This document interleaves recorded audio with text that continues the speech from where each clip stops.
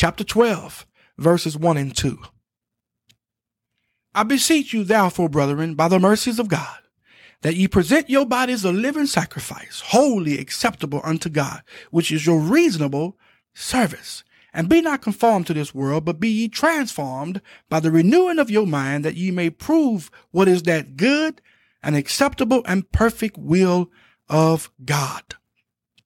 Now, notice that Paul says here, I beseech you. In other words, I beg you. I beg you is not the language of the law, but of grace. By the mercies of God. This denotes an abundance of mercy.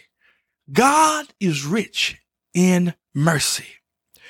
We ought to present or to yield our bodies a living sacrifice, holy, acceptable unto God. In other words, we ought to glorify God in our bodies. We are not to fashion our life or to conduct ourselves like the world. We have been changed on the inside, and our outward expression must match the new change. This is our reasonable service. We owe this to God. How do we come to know the good, acceptable, and perfect will of God?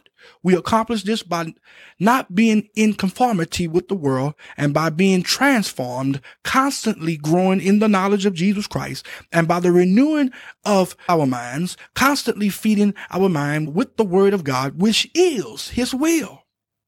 The more we spend time in his word, the more we come to know the good, acceptable, and perfect will of God. All right, let's look at verses 3 through 8. For I say, through the grace given unto me, to every man that is among you, not to think of himself more highly than he ought to think, but to think soberly, according as God hath dealt to every man the measure of faith. For as we have many members in one body, and all members have not the same office, so we, being many, are one body in Christ, and every one members one of another, having then gifts differing according to the grace that is given us, whether prophecy, let us prophesy according to the proportion of faith, or ministry, let us wait on our ministering, or he that teacheth on teaching, or he that exhorteth on exhortation, he that giveth, let him do it with simplicity, he that ruleth with diligence, he that showeth mercy with cheerfulness. Now, we must never overestimate our abilities, character, and gifts. We must have a correct estimation. We must always have a correct estimation of ourselves in relation to the other members of the body of Christ. No, listen, know your place in the body and be found functioning there. Do not attempt to function in an area of which you was not ordained of God to function in. And in order for the body to function properly, every member must function in the office of which they were ordained by God to function. Paul gives a small list of many functions and how these functions ought to be displayed in the body of Jesus Christ. The ones who has the gift of prophecy ought to prophesy according to the proportion of faith, and so on. Hallelujah. All right, let's look at verses 9 through 18. Let love be without dissimulation. Abhor that which is evil, cleave to that which is good. Be kindly affectioned one to another with brotherly love, in honor preferring one another, not slothful in business, fervent in spirit, serving the Lord, rejoicing in hope, patient in tribulation, continuing instant in prayer, distributing to the necessity of saints, given to hospitality. Bless them which persecute you, bless and curse not. Rejoice with them that do rejoice, and weep with them that weep. Be of the same mind one toward another. Mind not high things, but condescend to men of low estate. Be not wise in your own conceits. Recompense to no man evil for evil. Provide things honest in the sight of all men.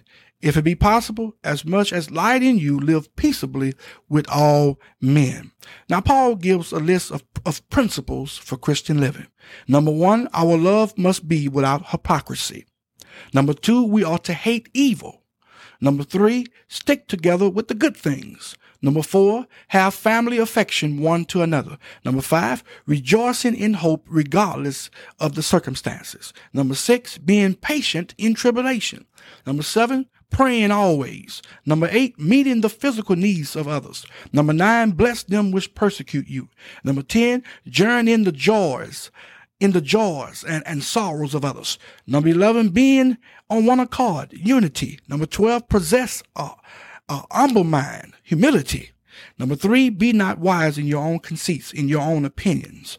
Number 14, don't repay evil for evil. Number 15, provide things honest in the sight of all men. And number 16, live peaceably with everybody as much as possible. Hallelujah. All right. Verses 19 through 21.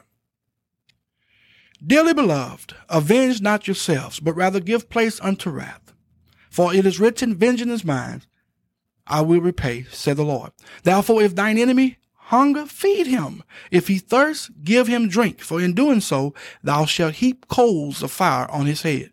Be not overcome of evil, but overcome evil with good. Now, we ought to overcome evil with good. If the ones who have done us wrong are hungry, feed them. If they are thirsty, give them something to drink. Our good to those who have rendered evil to us brings the judgment of God on them. Vengeance is his, and he will repay.